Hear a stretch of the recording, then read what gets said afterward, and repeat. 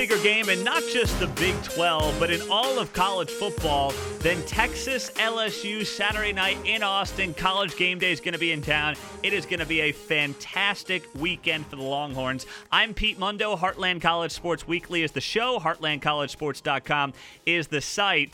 And we're going to be joined by Justin Wells inside Texas right here on the show. Before we do that, just a reminder, please do leave us a rating, review, subscribe, iTunes, Stitcher, Google Play, Spotify, however you get your podcast.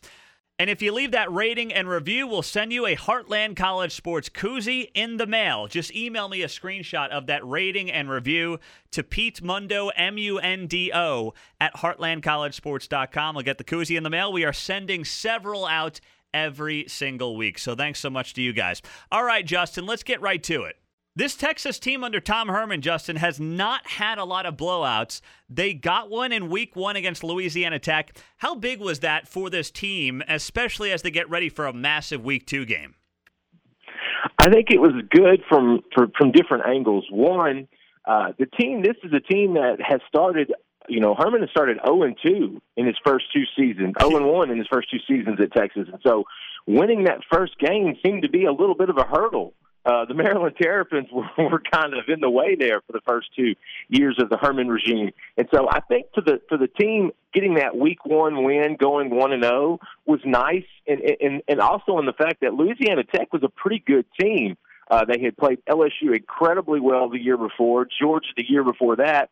And so I think it was good to just finally go 1-0 to start a season, to kind of quell the fans back. And also, with a lot of week 1 opponents, you want that confidence factor. You've been at camp for a month, and you really want to see execution. You want to see some of your younger players getting to play. And Texas got to do all of that. They played a ton of freshmen, a lot of underclassmen. And like you said, there aren't a lot of blowouts in Austin in the Herman era, but to actually take out Louisiana Tech, who threw the ball 54 times. They have a tremendous quarterback. They got a good wide receiving core to really hold them to a 45-14 win. I think it was good in all facets. So, Justin, as you look at both sides of the ball, I mean, the defense was replacing 8 starters. It looked really good, as you mentioned. I mean, basically pitched a shutout until the game did not matter anymore. Who on that side of the ball impressed you most of guys that, I know that they're all 4 or 5-star guys, but who did you not see coming on Saturday and one of the new faces on defense? Well, if I say that if I didn't see it coming, I'm probably not doing my job. But I completely understand where you're coming from. Jalen Green, true sophomore cornerback, number 3 out of Houston Heights. We had seen a lot of good stuff from him in the spring. Saw a lot of good that carried over into fall camp. And then, like you saw on Saturday, he's a tremendous ball hawk. He's an island man. This is a guy that can stay out on the corner and can do a tremendous job. And this being his first start, I think we really wanted just to see how he would react. I mean, Adrian Hardy's an excellent wide receiver at La Tech, and so he did a tremendous job in that aspect. And so I think that was, I wouldn't say a surprise, but it was definitely something of something that you wanted to see. DeMarvion Overshone, they call him the Overshone, number 31. The guy plays safety. He plays some rover. He plays some joker. He's 6'4", 220, and you just got to find a spot for him on the field. Like you said, the defense replaced 8 starters last year, but the guys they replaced them with were the 4- and 5-star guys, the talent that Herman and his team have been gathering over the last few seasons. And so Overshone was big coming off the edge. He had a sack. He had a tackle for loss. He had an interception. Joseph Osai with 2 interceptions. One obviously was called back to pick 6, but he was another one that kind of burst out. And so I think the best part, the thing that surprised me the most with the defense was Texas had kind of gone to a 3-8, which is 3 down linemen and 8 DBs. I like to call it the 38 special. And they really executed that very well for it to go against a team that was going to throw the ball a lot. And so if there was any really surprises, it was those sophomores that were making their first major starts, making their first big-time contributions in Overshone and Green. And that defense showing that even though they replaced so much, the guys that they brought in are bigger, faster, and more talented. Justin, when you look at the other side of the ball and Sam Ehlinger, I want to talk about how much you expect him to be utilized in the running game again. We know the backfield continues to be depleted behind Keontae Ingram. Are they going to be able, is Tom Herman going to be able to protect Ehlinger more this year than he did last year, or is that guy going to have to run the ball, 12, 15 times a game if this team wants to win a Big 12 title and more? I think it's the latter. I think he's going to have to go to the well 12 or 15 times a game and run the ball to keep Texas in these games. And it's because of what you said, that the running backfield is a disaster. I mean, you go into camp with 5 scholarship running backs and a walk-on as a 6 that could be a scholarship back at other schools, and you're down to 1 in week 1, week 2. And so it was the worst case scenario, I guess you could say, for this offense. And so they're going to lean heavily on sophomore Keontae Ingram. He's got a ton of upside. That's a kid that was the best running back in Texas in the class of 2018. He came on last year and did a really good job as a freshman. He's up to 220 now, so he's ready to take more of a load, and he's a volume carry kid. He led his high school at Carthage High School to 3 state championships, essentially on his shoulders of being a volume carry guy. But Sam Ehlinger's going to have to run the ball. I think it's going to have to be managed more with the down and distance, the long runs, the 3rd and longs compared to the 4th and 2s and things of that sort. I think Texas would like to go tempo, but it's hard to do that when you don't have a stall of running backs coming in and out to rotate. And so they may want to slow the game down just a little bit so that they don't get Ehlinger wore out. Because I believe Herman even said this might be the best defense they've faced, at least most talented, since they've been in Austin. I mean, LSU is absolutely loaded on the defensive side of the ball with athletes, very similar to how Texas is. And so for Ehlinger's durability, I think they're going to have to really manage that. I do think it'll be a 12, 15 carry game against LSU. I don't know if that's going to carry over throughout the entire Big 12, because at some point, you will get guys back, Daniel Young, Jordan Whittington, of those sorts. And so I don't know how long they're going to have to, but this weekend it's going to have the ball is going to have to be in Sam's hands quite a bit. And he's come along so much as a passer. I mean, now he's considered a quarterback prospect in the NFL because his passing ability has gotten so much better, not to mention all the other intangibles for 6'2.5", 227-pound quarterback. At the end of the day, I think you're right. I think they're going to have to lean on him a little bit more because of the running back situation, and you'll certainly see that on Saturday night at DKR. Hey, guys, Pete Mundo here, and now that we're actually in the college football season, it's here. Well, there's only one place to make those Big 12 bets, and that's mybookie.ag. I'm using them. I hope you will as well. It's the only place I'd recommend to my listeners. Use the promo code BIG12, that's one word, BIG12, at mybookie.ag for a 100% sign-up bonus with a minimum deposit of $45 and a maximum deposit of $1,000. And I guess I should point this out. Big 12 is Big 1-2. Don't spell out Big 12, just Big 1-2, one word. At MyBookie, you bet, you win, and they pay. MyBookie lets you bet on which college coaches are going to get fired, who's going to make the playoff, who's going to win the Heisman Trophy. Can OU do it again? You can bet on halftime lines, live odds, even the FBS versus the FCS games. It's all at mybookie.ag, promo code BIG12, up to $1,000 in the first deposit. Minimum deposit of $45. So MyBookie, that's MYBOOKIE, and the promo code BIG12, that's one word, BIG12. MyBookie.ag. Bet, win, get paid.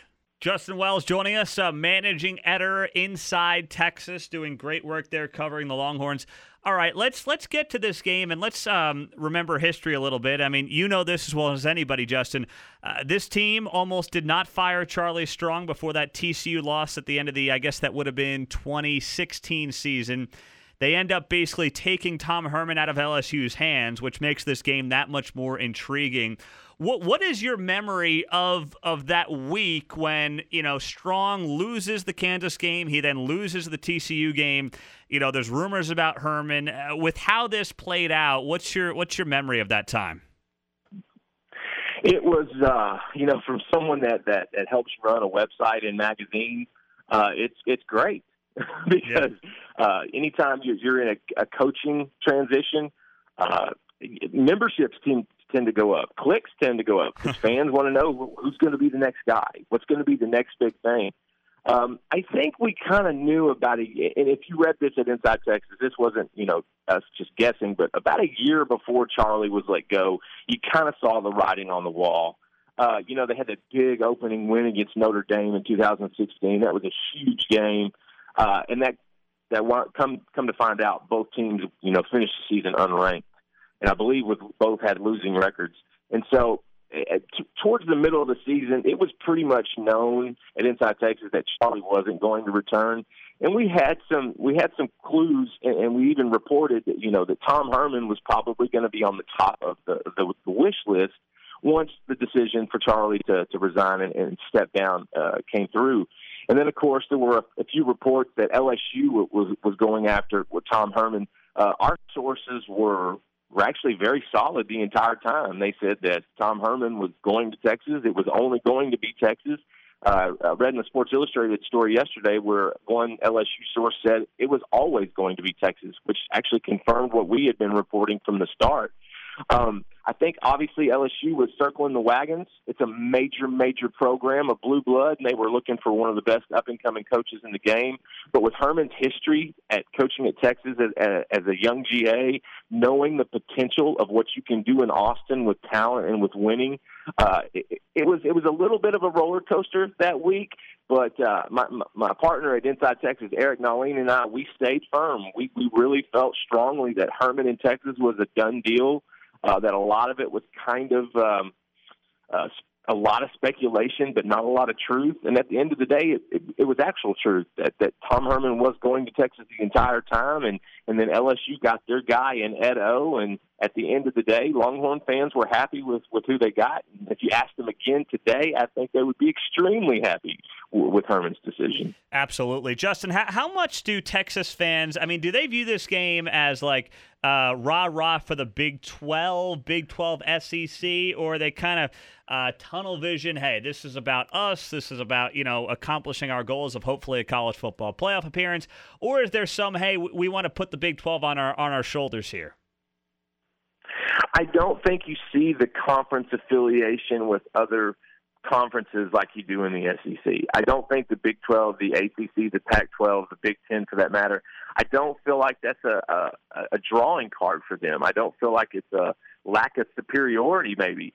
You only see it in the SEC with really the lower ring schools. You really don't hear Alabama screaming SEC. You don't hear LSU screaming SEC. You really only hear it out of College Station, to be honest with you. And for Texas, I don't think it's so much about the Big 12 as much as it is beating a very, very good opponent. They just so happens to be in the SEC. Herman mentioned yesterday in his press conference, if you want to, win big games, if you want to become a great team, a championship team, you have to beat teams like this. And to schedule, I love how Texas does their non-conference scheduling. It is incredible. Some of the teams that are going to be coming to Austin and where they're going to be going over the next 5 to 7 years it's really, from Alabama to Ohio State to Georgia, it's really remarkable.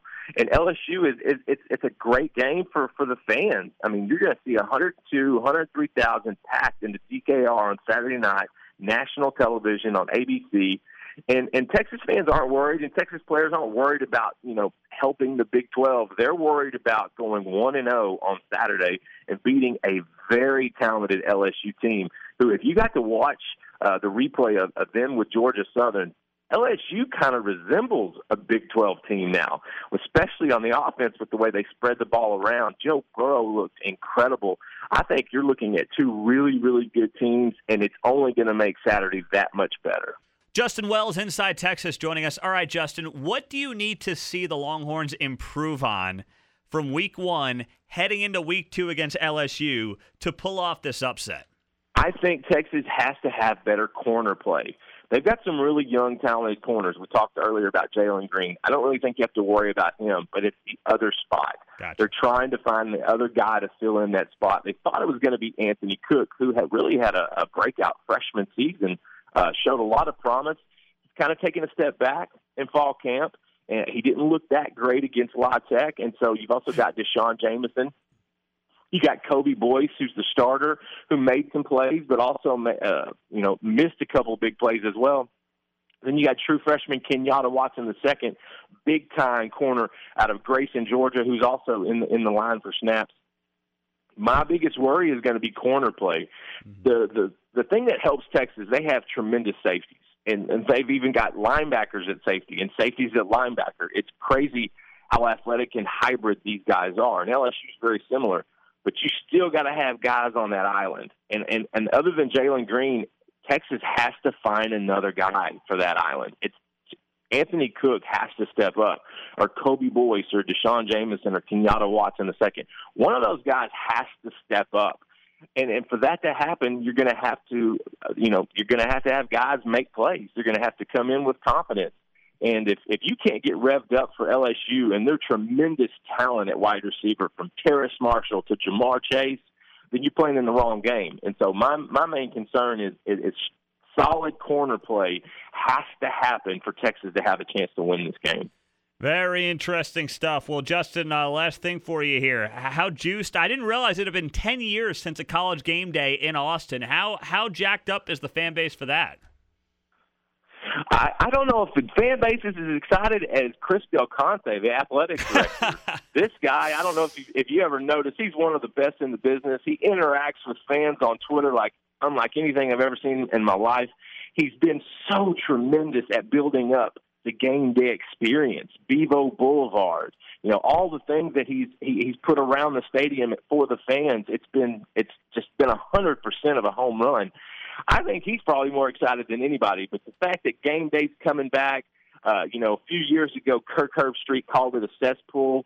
He's certainly regretting that statement today because Austin, Texas is one of the best cities in the world. It's really emblematic of the state and what the University of Texas offers. I think the fans is going to be tremendous, win or lose. I think it's going to be a great atmosphere. And I've watched Texas LSU before in the 2002 Cotton Bowl, a really cold January 1st morning, and so I've seen those LSU fans, and they're rowdy. They're some of the best fans in all of college sports. And so when you mix up a game day atmosphere and the LSU crowd coming into Austin, man, I'm excited right now, Pete. I'm already ready for kickoff, and we still got 4 or 5 more days. I tell you what, Justin, I am jacked up as well, my man. Counting down the Saturday nights. Great to get your insights. Fantastic stuff, and we'll talk to you soon. Appreciate it, Pete. Justin Wells, fantastic insight inside Texas, joining us here on Heartland College Sports Weekly, part of HeartlandCollegeSports.com. Can't thank him enough for his time. That was a great conversation. Once again, please leave a rating, review, subscribe, iTunes, Stitcher, Google Play. It helps us out a ton, and I will send you a free Heartland College Sports koozie in the mail if you send me a screenshot of that rating and review to Pete Mundo, M-U-N-D-O, at HeartlandCollegeSports.com. Really appreciate it, guys. The Week 1 recap show dropped yesterday, interview today, and then we've also got, of course, the preview show. Don't miss that. That will drop tomorrow. We've got you covered here on Big 12 football. I'm Pete Mundo. We are HeartlandCollegeSports.com. Have a great week, guys, and we'll talk to you soon.